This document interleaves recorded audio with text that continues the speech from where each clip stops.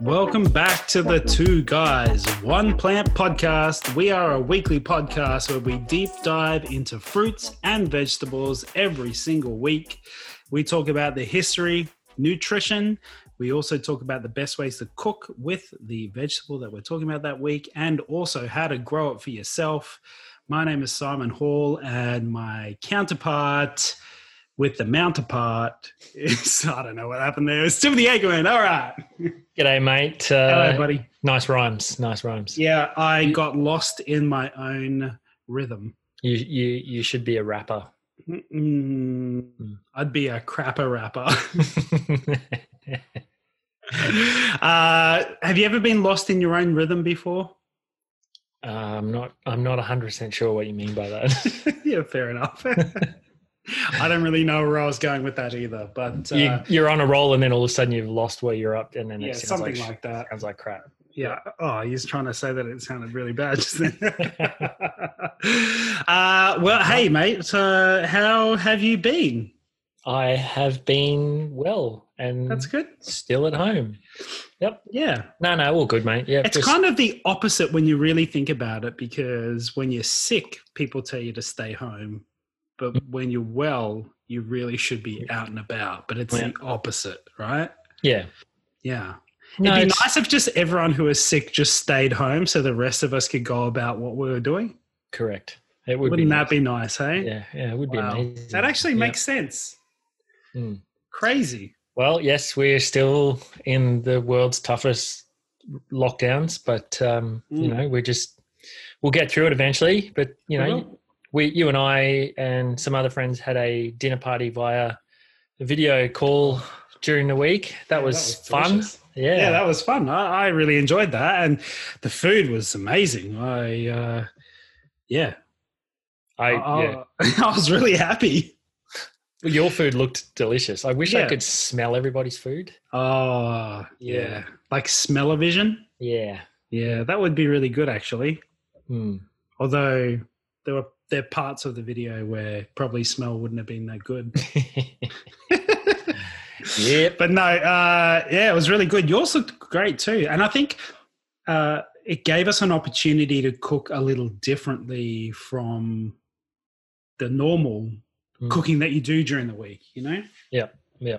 So we did the theme. We did Sri Lankan food for the theme for our dinner that we had via Zoom with a few people. And everyone came with some quality dishes. Yeah, we all did something different, which was good. Yeah. Gave us a good opportunity to cook with the Fable as well. Oh, yeah, the Fable meat. Oh, my goodness. Not a paid ad, but that stuff is delicious. I had never tried it before, and the texture and, really, really good. Yeah. Like worth every penny. And I actually think it's reasonably priced for what it is. You know? Yeah, it's not too bad. Yeah. No, because when you get 250 grams in the thing, and if you scaled that up to if you were paying per kilo, it's similar to some prime cuts. Some meats you pay that much for anyway. So if you can get it as a plant-based meat that actually is top notch, really good, it works so well. Yeah. Yeah. Anyway. Not a paid ad, but go check out Fable Plant Food. Their plant-based meat is sensational, made from shiitake mushrooms, which we will be aiming to speak to them in our shiitake mushroom episode. Yeah. We will not be aiming to do it. We will be talking to them in our shiitake mushroom episode. Guaranteed. There you go. I've made a big statement. We'll see. You have. Just got to make it happen. We were discussing something before the podcast that I think you should read out. Oh yeah. So we had I got a really nice message from someone I used to work with who is a fan of the podcast. So thanks for sending me a message, Siva. I'll write back to you as well. I'm not just going to say it on the podcast and not write back to you, so it's okay. Some really good feedback. He just said, another great episode, guys. You're really nice to listen to when I'm on my long walks. And I just realized that I've actually been to the place in Andhra Pradesh in India where the biggest tree exists. So, which is what we talked about in the fig episode. And, this tree that has a canopy that is over 4 acres. Is that correct? Yeah, it's closer to 5 acres. Yeah. Yeah. And he was just saying it brings up some really good memories for him, which is amazing. I love those kind of messages. It's really, encouraging when we get those messages and we can talk about it, which is great. Yeah, definitely. And I would love to have gone there. That place sounds amazing. I know. Yeah. It looks sensational. Because, after we finished the podcast and I was doing a little bit more looking into what you were talking about with the figs and like seeing all the images and, the satellite images of this tree is ridiculous. It's enormous. Yeah. Yeah. People should go and listen to the fig episode, but look up Thimama Mari Manu, I think it's called. That is correct. Yeah. Yep. Quite remarkable. Yeah. So that's it was really good feedback. I love getting those messages. If you have anything, we spark memories, send it through. I've got a memory for this week from my dad, but I'm going to get to that in the weird facts. Well, what are we doing this week? Well, we're doing rhubarb. Didn't anyone tell you?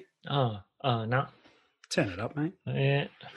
I'll just quickly look up something now. Yeah. I'm so glad you've done your research. That's fantastic. Now we're doing rhubarb this week. I'm very excited about this. It's one of those fruits or vegetables that I was going to cover that. Well, you can. I touch on it at the beginning of mine, but okay. Yeah, it's well, tell everyone what it is. What is it, mate? Well, it's not simple. Well, it is simple. It's a vegetable, but yes. There are some places in America that have officially classed it as a fruit, and this goes back to tomato when we did the tomato episode, where that was also classed as that was reclassed to avoid certain taxes, and rhubarb is the same. It was reclassed as a fruit, particularly in New York, to avoid certain vegetable taxes, but it's technically a vegetable. Yeah, botanically it is a vegetable. Yep. Albeit a sweet vegetable, a vegetable nonetheless. Correct. Yeah. Well, look, let's just jump in. My fact. Yeah, okay, cool. Sorry, I missed the memo on that beginning there. Well, my fact is from my dad this week. Nice. Yeah, so I told him that we're doing rhubarb this week, and he was saying that, back in Scotland when they were growing up, they used to have rhubarb quite a lot, but the way they used to eat rhubarb was they'd break off, because rhubarb used to grow everywhere, and they'd break off a stalk and they'd dip it in sugar and just eat it raw with sugar. Like, the end, you dip it in the thing and it'd cover it in sugar, and then you just shove it in your mouth. Yeah. To me, that sounds horrible. I don't know. Yeah. And they never cooked it. That was the only way they ate rhubarb. My grandma used to preserve it, but they never cooked with it. I don't know that I've ever cooked with rhubarb. Really? No. I've definitely eaten things like rhubarb jam and rhubarb pie and that sort of thing, but I don't think I've ever cooked with it myself. Oh, I have. It's pretty cool. Yeah. Anyway, nice. That's my fact for the week. Amazing. I'll do one more, which, I mean, look, I'm going to be honest, I really didn't know much about rhubarb going into this, but it's only the stems that you can eat, and in actual fact, the leaves can be toxic. So they have they contain toxic levels of oxalic acid. Yes. And that oxalic acid we have brought up a couple of times before, but it's kind of linked with kidney stones. So it kind of starts that calcification of minerals inside the body and can cause kidney stones. Yeah. Yep. Absolutely. But yeah, I didn't know. Yep. No, I didn't know that either. And look, I was going to cover a little bit of that at the end of my history today. Cool. But I'm just going to touch on it right now, but they actually used to be served as greens in England before they knew about the toxicity. Wow. Yeah. But because of the concentrations of the Oxalic acid. Oh my sweet. It's going to be one of those days. I can feel my tongue being tied already. Which is an organic poison. So did you know that about 5 kilos of leaves is a lethal dose to humans? I didn't. Yeah. That's wow. Which is not that much if you really think about it. I mean, that's a lot of leaves, I get, because, you know, a lot would have to go into 5 kilos. But, you know, it's not a crazy amount. It's not. Yeah, like it's not where they're like, you have to eat, 50 kilos. It's like cyanide in apple seeds. Yeah. Like you have to have a lot of them before you get like a full dose that's actually toxic to you. Yeah. But this is not that much. Especially if it's like spinach leaves and they boil down to nothing. Absolutely. Yeah. So, yeah, that's cool, huh? Pretty good. I mean, not cool that they were serving them as greens. Here's a little side of poison with your meal. I was watching, I mean, not the best movie in the world, but A Million Ways to Die in the West the other day. Yeah. And it's like that. It's like, everything's here to kill you. Yeah. Yes. Yeah. That's so funny. Well, look, shall we jump into history then? Let's do it, mate. Awesome. All right. Well, history is going to be fun today, a little bit. It's actually... Well, what is it? A lot fun? Or Well, it's a little bit fun and a lot of information. Good. No, not that much. Look, it's this was actually a kind of a weird one for me because, you know, rhubarb in history has really been a bit different to what we usually cover. Well, that's good. So in history, rhubarb was really used medicinally and not culinarily. Yeah, okay. Yeah. Yeah. So it's only really been the last 200 years from the 1800s or to, 1800s to now that rhubarb was used culinarily. They actually cooked with it. Yeah. Okay. That is different to what we've been doing. Yeah. It's crazy. But medicinally, it goes back like more than 5,000 years. Wow. So that to me is incredibly strange. Yeah, it is. Yeah. Right? So really, when we're talking about it today, we're going to talk a lot about the medicinal side and where it's been and how it made it to different areas and where it actually originated. And we're going to talk about the name as well. So I'm going to start off with the name. So originally it's a Latin name.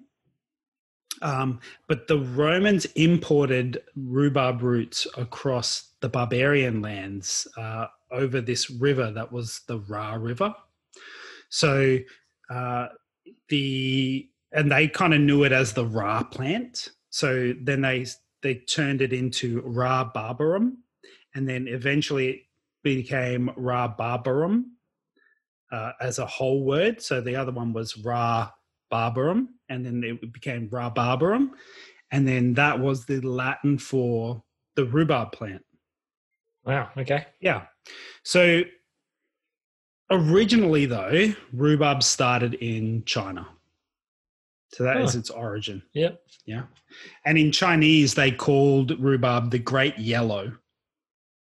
And it's not really yellow, though, is it? Some of them are. Right. Yeah. So I think it depends on how long you grow them for. Yeah, because as they get darker, they get sweeter, don't they? I believe that is the case, but I didn't do the growing. I did. Somebody else did. Yes, I did. So I don't know. No, but so the Chinese have been using rhubarb medicinally for thousands of years. So it actually appears in the Divine Farmer's Herb Root Classic, which was actually compiled about 1,800 years ago. So have you heard of the Divine Farmer's Herb Root Classic? No. Okay. So it's this book. It's by Shenong Benkao Jing, and it's the earliest known Chinese manual of pharmacy that was compiled during the East Han Dynasty. Wow. Now, under the influence of the idea to make heaven and man into one, the book consists of 365 drugs, and they divide them into 3 levels: upper, middle, and lower, to match the 3 realms of heaven, earth, and man. It's interesting. Yeah, crazy, Yeah, huh? And I actually started to read a bit of that particular book because there's a copy of it online. Right. Yeah. But I couldn't decipher much of it. All of the actual names are in Chinese. Right. And then the descriptions are in English. Yeah. But I couldn't, for the life of me, figure out where anything was. Yeah. So that was fun. But Yeah, I know that rhubarb is in the book. Yeah. Yeah. Yeah. So rhubarb was actually imported along the Silk Road. Okay. So when we're talking about going into Europe into the 14th century, they took it in through the ports of Aleppo and Samarra, where it became known as Turkish rhubarb. Mm-hmm. It also came via ships as well and overland through to Russia. And in Russia, they classed it as the Russian rhubarb. And it was actually really valued at that time. So the actual cost of transportation, because they were getting most of it from China, the cost of transportation from Asia was so expensive that it made it quite an expensive drug. Yeah. And when I talk about drug, they actually dried the rhubarb out, ground it down into a powder, and it was used as a powder. Yeah. Okay. Yeah. Or the dried root kind of thing. Yeah. Yep. Yep. Yeah. So in terms of value, when we compare it to spices like cinnamon, opium, and saffron, it was like 3, 4, 5 times as expensive as those spices. So like pineapple. Yeah, exactly. Exactly like that. Yeah. Exactly, yeah. So, I mean, you're talking about rhubarb being, 3, 4 times as expensive as opium. To me, that's crazy because you can't do that these days. I don't know what the street value of opium was back then. Yeah, I can tell you what it is today. No, I can't actually tell you what it is today. Oh, dear. So we then move on to the explorer Marco Polo. Mm-hmm. He actually started searching for a place where the plant was grown and harvested so that he could start importing it as well. Yep. And there's also a statement in Rui Gonzalez de Clavigo's report of the embassy in 1403 to 1405 in Timor, saying that the best of all merchandise coming to Samarkand was from China, especially silks, satins, musk, rubies, diamonds, pearls, and rhubarb.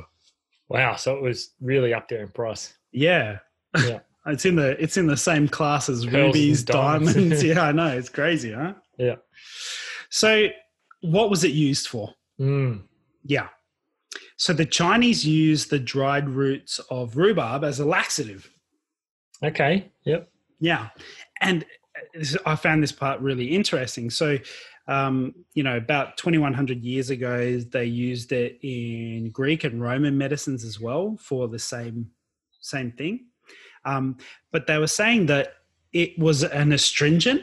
So do you know what an astringent is? I can't remember off the top of my head. Yeah. So I did know what it was. I didn't know off the top of my head either. So it's basically a contraction of skin cells and other body tissues. Yeah. Right? Yeah. They use it in cosmetics. Yeah. Yeah, that's right. Yeah. So it's an astringent, and it's also follows up by a cathartic impact. Now, a cathartic impact is basically, a laxative, which enables you to purge. Yep. Yeah.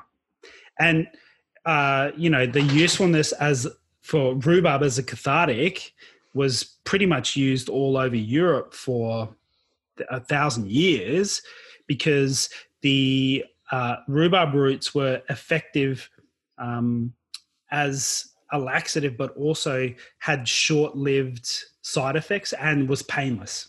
Yeah. Okay. Yep. So the important part about that is really that, back in ancient times in medicine, purging and cathartics it played a really prominent role.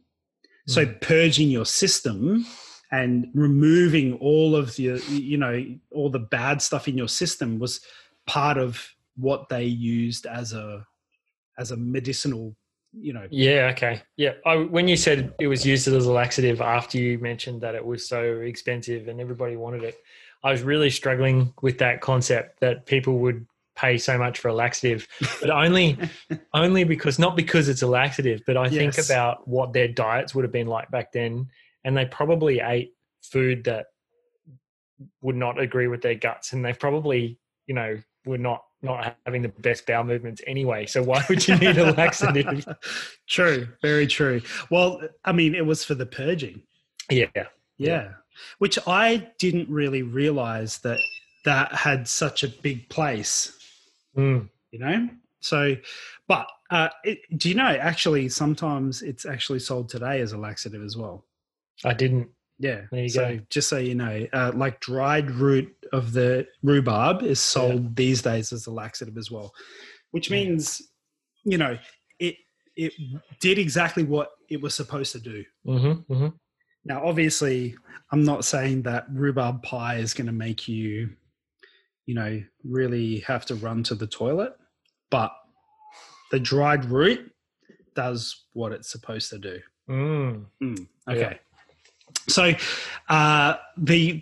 another really interesting part that I found was that the rhubarb roots actually, how good they are at performing what they are supposed to do as a laxative really depended on the variety that you were using. So it was found that the Chinese variety had the most efficiency at bringing on the laxative effect, whereas some rhubarb varieties that kind of combinated out of that basically had no potent laxative. Yeah, exactly. Yeah. Okay. So it was the Chinese one that really was the one that was sought after. Quite interesting, hey? Yeah. Well, it's good for them when they're getting a good price for it. Absolutely. So there's no real record of its common culinary use before the 1800s. As I said, it really used as a laxative before that time. But the consumption of the rhubarb stalks actually began in Britain in the early 19th century. Yeah, it's not that long ago. No, not really at all. And they used it in desserts and also in winemaking. Yeah, okay. Yeah. Yep. So, and it kind of took off there. So they started growing rhubarb in winter by doing, it was called forced rhubarb growing. And the popularity kind of took off in winter, and it's kind of spread through Britain and the US and also Australia and New Zealand. Yeah, okay. Yep. And that's really where it was the most popular. And it kind of hit its peak just before World War II. Since World War II, it's kind of gone down. Like, not a lot of people eat rhubarb anymore. It used to be like massive, but not really as prevalent in our society anymore. Now, this part's really cool. So, the widespread consumption of rhubarb in the 19th century had a lot to do with a guy called Joseph Myatt. And he was a South London nurseryman, and he had some rhubarb plants. And he really told people about how you could make them into tarts. But he also said that the best way to cook with your rhubarb was to combine it with something sweet. So he kind of pushed this concept of, combine your rhubarb with something sweet like strawberries or sugar or something like that, and you really get the most out of them. Yep. Yeah. Now, guess what Joseph Myatt also grew? Sugarcane. I don't know. Strawberries. Strawberries, yeah. Okay. Sugarcane. I just said strawberries, man. No, I was like, combining it with sugar. Yeah, all right. Yeah, well, he grew strawberries as well. So, Yeah.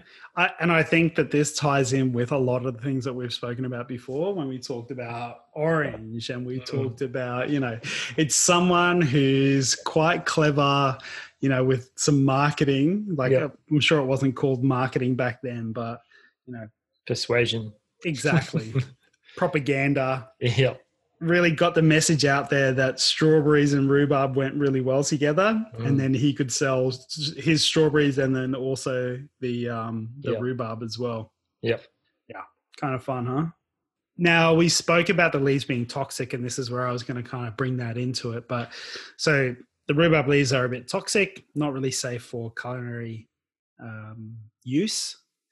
And as I mentioned, they serve them as greens in England, but they were, completely toxic. So even today, you shouldn't be having the leaves of the rhubarb plant. So if you're going to grow it yourself, make sure you avoid that.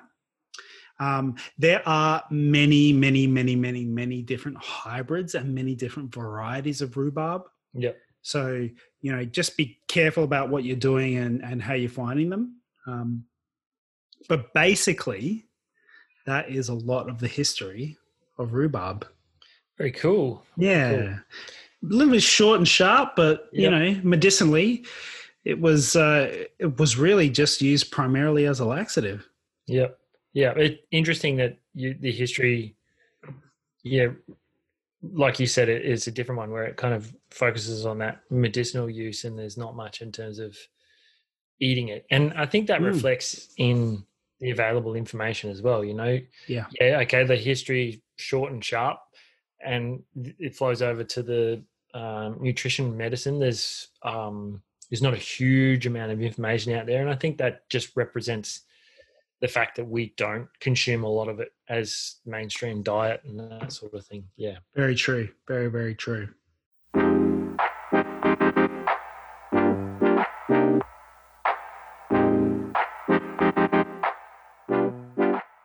100 grams of fresh rhubarb.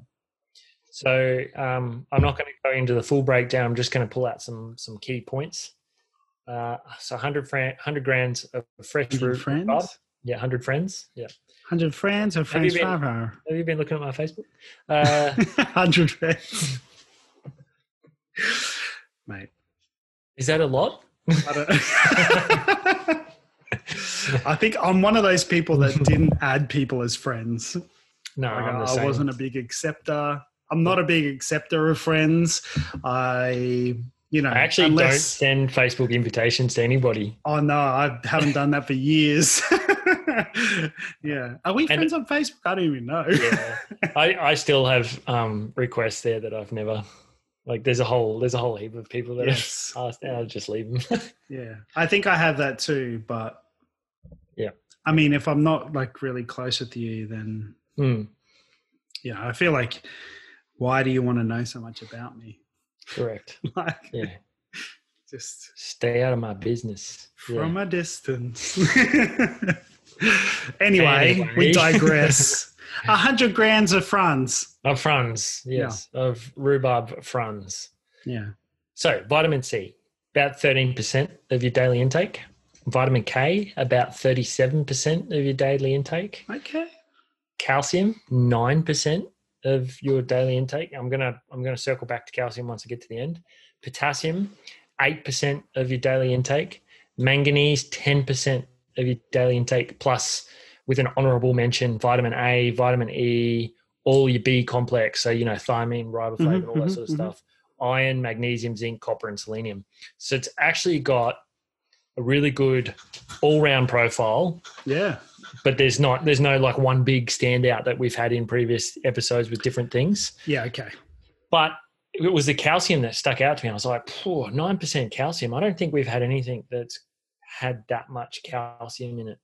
Not in 100 grams. Well, not a spice or a herb in 100 grams. Yeah. Yeah. So really high in calcium. But here's the kicker. The calcium is actually in a form called calcium oxalate. And the body actually has trouble absorbing it. So in the end, you're really not going to get a lot of calcium from that, Far even out. though it sounds like there's a lot in there. Yeah. So is there any way to actually absorb the calcium? I don't know. It's a good question, one that Kristen raised with me when I was explaining this to her the other day. Okay. Yeah. And she said, I wonder if there's a pairing that you could do to try and improve the absorption. So I'm not 100% sure on that. We'd have to check and see. Okay. Maybe if we find can look the into answer, that. we'll put it on put it. Yeah, put it on the definitely, Instagram. Definitely. Yeah, I think something that we don't talk a lot about is bioavailability, and just because something has 56% of your daily intake or such and such, the bioavailability for you to actually absorb that nutrient or that mineral or that's right. Yeah. It's not always at that full percentage.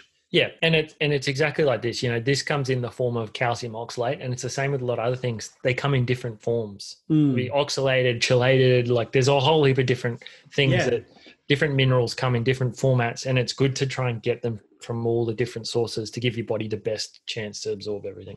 Absolutely. Yeah. And, we've spoken about, eating a wide variety of fruits and vegetables because they all have different, delivery mechanisms for the nutrients.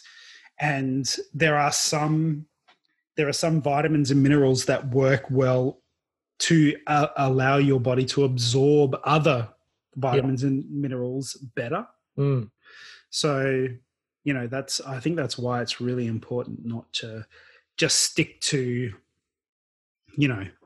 a couple of different things. You really should be, and we've spoken about this a couple of times in the last couple of episodes about getting more than 30 to 40 different vegetables a week. Yeah, that's it. Yeah, every week we've been keeping just not religiously writing everything down, but just being conscious about it. So we might give 15 minutes in a week to just writing a quick list of the things that we think we've eaten or whatever, and just getting a rough idea of how varied our diet has been and whether we need to look at eating something else nice. Which has been good because we'd go to the shops and buy carrot and potato and sweet potato and broccoli and all the standards, and since we've started doing that, it's like, we'll just grab a parsnip and we'll just get a swede and a turnip and a so we're just starting just really small modifications in the diet. Just swapping out a couple of things. We still eat the same other stuff, we just add those in as well. That's good. So back on rhubarb. So obviously the standout there is 37% of the vitamin K. We've spoken about K in just about every episode we've done, but a real quick recap. Really good for blood clotting, really good for maintaining strong bones and healthy bones. And even into old age, there's research about osteoporosis and osteoarthritis and that sort of stuff. And also really good for maintaining heart health and reducing those risk factors for cardiovascular disease. Yeah. Do you know what I love at the moment is that we've done these episodes so many times that as soon as you say vitamin K, I know it's like bone health, blood clotting, like it's just drilled into my head now that I know exactly what it's for. Yeah. It's good. Yeah. I feel like I'm learning heaps. Yeah, me too. Okay. So one thing rhubarb has is it's a really good source of fiber. So, I mean, anyone who's used rhubarb knows that it's really fibrous-y anyway. So you kind of know that from touching it and eating it. But there have been studies done that show that we've spoken about fiber so many times again, but fiber can have an impact on your cholesterol, but specifically rhubarb. There was a study in men with high levels, and they ate 27 grams of rhubarb stalk fiber. And they did that every day for a month, so just 30 days, and their total cholesterol dropped by 8%. So that's total cholesterol, but specifically the LDL, which is the bad, dropped by 9%. Nice. So, really positive impact on your cholesterol. And that flows across a lot of the fiber and things that we talk about. Absolutely. So, in terms of fiber, you've got help with digestion. So, gut health and prebiotic type microbiome support and all that sort of thing, reducing the risk of chronic diseases. And like I said, a lot of that is linked to your gut bacteria or your gut biome. Fiber's been shown to help with weight loss, reducing appetite, so kind of giving you that full feeling, but at the same time slowing your digestion down, allowing the body to process everything. And fiber's also been shown to reduce that blood sugar spike you get after meals, particularly high carb meals where your blood sugar can really peak, and that can cause problems with insulin sensitivity and that sort of thing as well. So having an increased level of fiber can really help with a lot of different things. There's two different types of fiber. You've got soluble and insoluble. So again, what we were talking about is just varying the source of the fiber. So knowing that rhubarb fiber kind of gets overlooked, if you ask me. When we talk about food, we talk about vitamins and minerals, proteins, fats, carbs. And I feel like fiber should be right up there. It should be very high on the list. I remember growing up, my mum's always like, eat it, it's got lots of fiber, and eat it, it's got lots of fiber. And you just go, whatever. Like, I know. It's actually really, really important. It is. I mean, it's essential for your gut health, right? Yeah. Yeah. And gut health has been linked to overall health, brain health. Oh, mate, everything. I was going to say the gut and the link between your gut and your brain. There've been like all these studies to do with that, and like they call it your second brain. Exactly. Yeah. Yeah. It's really important to support your gut health. Absolutely, I'm with you there. Yeah. So really high in fiber, good for you. Now, again, this is one that kind of made sense to me because of the color. But rhubarb's a rich source of antioxidants, and we've spoken a few times that generally the color is a pretty good indicator of antioxidant level, or at least the presence of antioxidants. So there was one study that suggested that the total polyphenol content in rhubarb is actually higher than kale. Really? Yeah. So kale gets this, like superfood status and that sort of thing. Yeah. We haven't done kale. There is a lot going on, but there is a study that says that the antioxidant level in rhubarb is actually higher than kale. Wow. So the type of antioxidants in there are the anthocyanins, and they're what's responsible for that red color that you see when it starts to ripen. Yeah. And we have spoken about the health benefit of antioxidants heaps of times, but basically, fighting free radicals and having anti-inflammatory properties, antiviral, and a lot of anti-cancer type results from that cleanup of free radicals and that sort of thing. So some really positive things there with the antioxidant level. There was a study that was in a 2010 report published in Nutrition Reviews. So this author noted that the anthocyanins appear to improve cholesterol levels, blood sugar metabolism, and then again, fighting that oxidative stress that we talked about. Yep. And also intake of anthocyanins could also help with high blood pressure, which is a risk factor for heart disease. So some really, really positive news there about this particular antioxidant, anthocyanins. And then there's another study that looked at the aid in prevention of breast cancer. And this study was published in Phytotherapy Research in 2010 in test tube experiments. Scientists showed that the anthocyanins inhibited the growth of breast cancer cells. So that one's kind of cool as well. Okay. So these studies are on anthocyanins. Now they're available in lots of different things, so not specifically on anthocyanins that have come out of rhubarb, but anthocyanins on their own.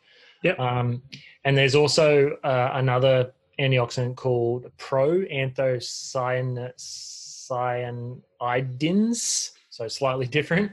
Yep. And this is kind of falls in the tannins category when we talk about things that are tannin, they have like that kind of bittery, tanniny type taste. We talk about in tea and wine and that sort of stuff as well. Yeah. But that proanthocyanidins is kind of thought to be responsible for, when we talk about red wine and cocoa specifically, it's kind of the same thing. So rhubarb's got that same antioxidant as red wine and cocoa. And, when we talk about those kind of benefits, it's similar to rhubarb. Interesting, huh? Yeah, it is. It is very interesting. But that is the nutrition of the rhubarb. I love it. It's fantastic. So again, short and sweet, but some interesting stuff in there. Yeah, I like that. That was really good. Yeah. I like short and sweet. Yeah. Yeah. It seems actually quite fitting for rhubarb.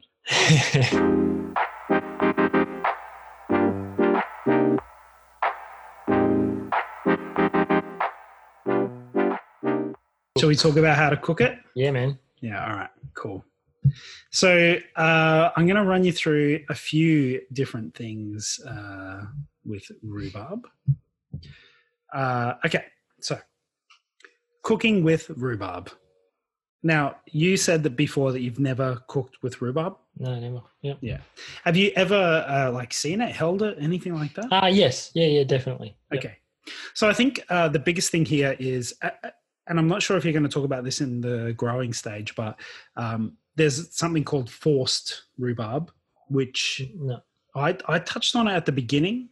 Like in Britain, they used forced rhubarb. So forced rhubarb is actually grown in the dark, and it comes out at the end of January, usually, like in northern hemispheres, and it'd be different. It'd be 6 months different down here, but it's the one that's bright pink. And then there's ones that are outdoor, which are the thicker ones and a bit brighter red in color. Right. Okay. Yep. Yeah. So you can bake rhubarb. You can poach rhubarb. In terms of baking it, you chuck it in. You cut it into chunks. Make sure you get rid of the leaves. I don't know how many times we have to tell you this, people, but get rid of the leaves. They're poisonous. It's not what you want. Yeah. Nope. And you. Sorry? Nobody wants kidney stones. No, exactly. And to die, like 5 kilos is a lethal dose. Yeah. I mean, just let that sink in for a sec. I find it really strange, actually, just side tangent really quickly. It's so strange that like the stem's fine, but the leaves are poisonous. Yeah, it's fascinating. That's weird, huh? I know. I find that really weird. Yeah. Anyway. But I mean, it's the same for, you brought up apples, and apricot kernels are the same. Yeah. The flesh is good, but the seeds contain poisonous. Yeah, that's true. Okay. So when you're picking out rhubarb as well, you want the stem to be firm, snappable, no bruising or anything like that on it. It's really, and I'd say that most people have picked up celery before. You want it to be like fresh celery. It's essentially like a red version of celery. Yeah, it's basically the same thing. Yep. Exactly. So, and when you pick up celery, if it's droopy and hanging down and like it's terrible, nobody wants anything limp. And no, that is correct. Nobody wants that. So, so baking rhubarb, you can cut it into chunks. So cut the stem into chunks and you cover it with sugar, cover it with foil, and you can bake it in the oven for, 15 minutes until it goes soft. And that's pretty much how you bake with rhubarb. You can poach it as well. Again, cut it into little sticks, chuck sugar on it, a little bit of water, and then you simmer it for 8 minutes or so. If you do it for a bit longer, then it gets a bit more like a puree or a compote or something like that. If you're looking at pairing flavors, rhubarb goes really well with vanilla, ginger, orange, and star anise. It also goes really well with strawberries, which we touched on just before. Does it, or have we been brainwashed to think that it does? No, it actually really does go well with strawberry. Pretty much all the recipes that you can find online talk about strawberries and rhubarb or apple and rhubarb. Yeah, apple and rhubarb is a massive. I think I've had both of those, Yeah. Okay. Well, also goes with lavender. Yep. You can also pair rhubarb with dates as well. So because the dates are so sweet. You get that sugary and yeah. So rhubarb is a little bit sour, that's why we add so much sugar and sweetness to it. But then that kind of balances the rhubarb out and gives it, a beautiful flavor because of the sweetness that you add to it. You can also add cardamom to rhubarb. Yeah, and that's interesting. Yep. Yeah. So it's a bit more of a herbal things, but, it also pushes it towards a citrusy kind of note when you add the cardamom in. The ginger, which I spoke about just before, it gives it a bit more of a spicy kick, which is really cool. You can also pair it with coconut, and it gives it a bit more of a tropical flavor. And actually adds like a bit of a contrast to the rhubarb flavor. You can also pair it with tomatoes, funnily enough. So sweet tomatoes give it, sweet tomatoes have a natural acidity to them, but the rhubarb just gives it a little bit more. And it actually makes the tomatoes taste better. Yeah, okay. But using the rhubarb with the tomatoes, you put those into something like a savory kind of stew. So when we talk about rhubarb, it's not just sweet desserts. So I just want to get us past the sweet dessert thing. Yeah. Rhubarb's not just that. You can actually use it savory as well. I've seen it I actually found it before, and I found someone was using it in tacos. Really? Which is weird, but that sounds weird to me. It seems super weird, right? But so I put together 10 different recipes from tracking 10 recipes down on the internet. I didn't actually make these 10 recipes, but I found 10. Why not? Wow. What about with all that spare time you've got? If I was doing 10 recipes a week, that would be all of my time. And I have other things to do. 0. That's correct. But I'm going to talk to you about these 10 recipes because these are the ones I'm going to be chucking up on the website so people can actually get into and make them and get excited about making them. So strawberry and rhubarb muffins. So these look amazing. They've got a little bit of spiced ginger in there and like chunks of strawberry. So strawberry, ginger, and the rhubarb inside these muffins, which to me sounds bloody good. There is a rhubarb pie that I'm putting up, which just looks amazing. I mean, rhubarb pie is kind of like that thing that's just amazing. Yeah. There's also one for rhubarb blondies. Have you ever heard about blondies? Do you know what a blondie is? I feel like I should know. It's kind of like a brownie, but stickier, I think. Yeah. I have heard of that, yeah. I'm also chucking up this one that's these vegan strawberry rhubarb donuts. Ooh, I know. I'll be checking that one out. Yeah, glazed donuts. Yeah, it's amazing. There's also this vegan strawberry and rhubarb crumble bars. So as you can tell, like a lot of these things have strawberry in them. But there's other ones as well. I did find something really cool, which was a roasted smoky rhubarb burger. Okay. Yeah, I know, right? Okay. So what's in that? So it's got chickpeas and rhubarb, basil, and I believe that they chop the rhubarb up and they bake it with rosemary, and then they let it cool, and then they process the rhubarb, the cooked rhubarb, in a food processor until it's like nice and textured. And then they use that to form the patties. Yeah, with like all the other herbs and spices that they put into it. Yeah, that's what I was going to say. What's the smoky flavour? The smoky flavour is smoked paprika and liquid smoke as well. Okay, yeah. And they put a little bit of maple syrup in there too. So I think that's kind of like the perfect combination is the maple syrup, which gives it the sweetness, the liquid smoke. It needs to be balanced out with something sweet. Because have you tried liquid smoke before? No. Oh man, it's a lot. Yeah. Okay. Like it is a lot. What does like a Lagavulin 16-year-old count as liquid smoke? Pretty much, man. Do you want to just chuck that into? I would say that is essentially a liquid smoke. Yeah. That or a Lafrogue Exocast or something like that. Um, for those who don't know what we're talking about, that's whiskey. Should we start a whiskey podcast? No, we should not. I don't know enough about whiskey to start a podcast Wasn't about that it. the point of this? Well, yeah, actually, that's very true. Okay, you got me there. Yeah. I also found this vegan rhubarb and ginger upside down cake, Oh, yeah. which looks really cool. And then there's a balsamic reduction with raspberry and rhubarb. That's like a jam.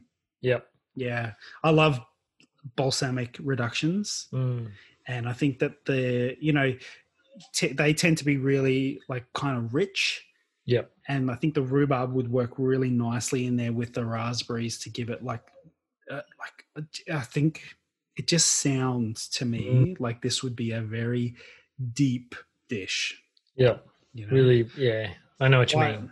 Really quite complex kind of. Yeah. And sticky and syrupy, but also with, balsamic reductions are typically a little bit sweet, but it's a vinegar. Yeah. So it has that tartness. Also, the rhubarb has the tartness as well to it. But adding in those fresh berries and then cooking those down with the sugars, I just think you're winning, right? So they are the recipes that we're looking at this week. I'm excited. Amazing.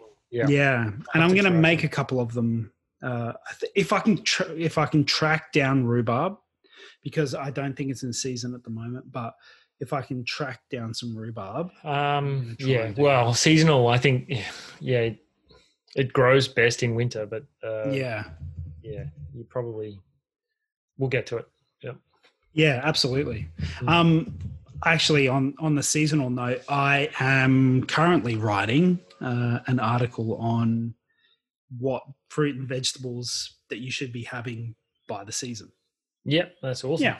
Yep. So a lot of health benefits, but also, I'm side tangenting here just quickly, but a lot of health benefits to eating seasonally. But also, if we just think purely about the environment and transportation, if we eat seasonally, the chances are that the supermarkets around us will be pulling it in locally. Yeah, because it's cheaper to bring those fruit and veggies in instead of it shipping over from or being flown overseas from overseas. Yeah. Exactly. Yeah. So much better that way. And interestingly, in Ayurveda, there's a term for eating seasonally, which is called rachura. I don't think I'm pronouncing that right, but essentially it just means to eat seasonally, and you do it for your health and wellness. Yeah. I remember.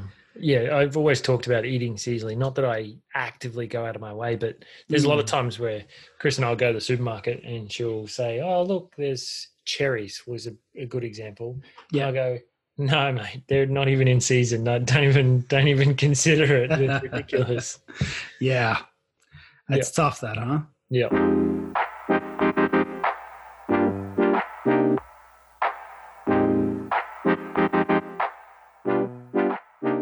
All right, let's talk about how to grow rhubarb. Let's do it. So it's actually a really hardy plant, which is good because we all like something that can sustain some neglect. Let's be honest. We're not all perfect gardeners. That is very correct, mate. I'm a testament to that. Yeah. So quite hardy and interesting. I don't think I'd ever looked at what.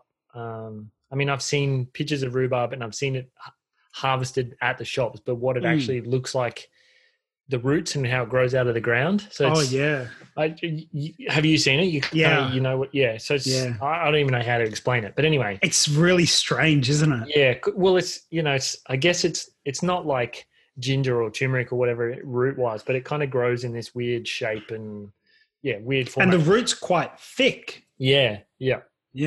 Which is the stems kind of come out of like it's not a bulb, but it's like a thick shaft thing. Sorry. That's what she said. I'm trying to do this without it being, without it sounding like that. But it's got a really funny root structure. And like you said, the shoots come out of it all over the place. Yeah. They often referred to as the eyes. So what happens is that you can actually, you can cut the eyes off and then plant it somewhere else and grow another plant. And then the same thing will happen. It'll get bigger and then you can kind of divide it up. And so, really easy to kind of move around and divide. Propagate. I love it. Yeah, that's right. Yeah. So that is the best way. The root is kind of called the crown. So the best way is to get an eye off the crown and plant it and grow it. And that's the best way to propagate or to grow your own rhubarb. Oh, you can grow it from seed that you buy as well. Okay. But you might be able to buy crowns from nurseries and that sort of thing. Otherwise, you have to go from seed. It just takes a little bit longer. Yeah. Yeah. So it is actually a cool climate plant, but it can grow in what you would call like subtropical environments as well. So even though it's cooler climates, as long as you're not in like full tropical, you'll still be able to grow it. Again, I said it's quite hardy, so it can be grown in a wide range of soil types. The basic requirement is that the soil is well drained, and then you can give it some nutrients and fertilizer as you need to, and it is a really, really hardy plant. When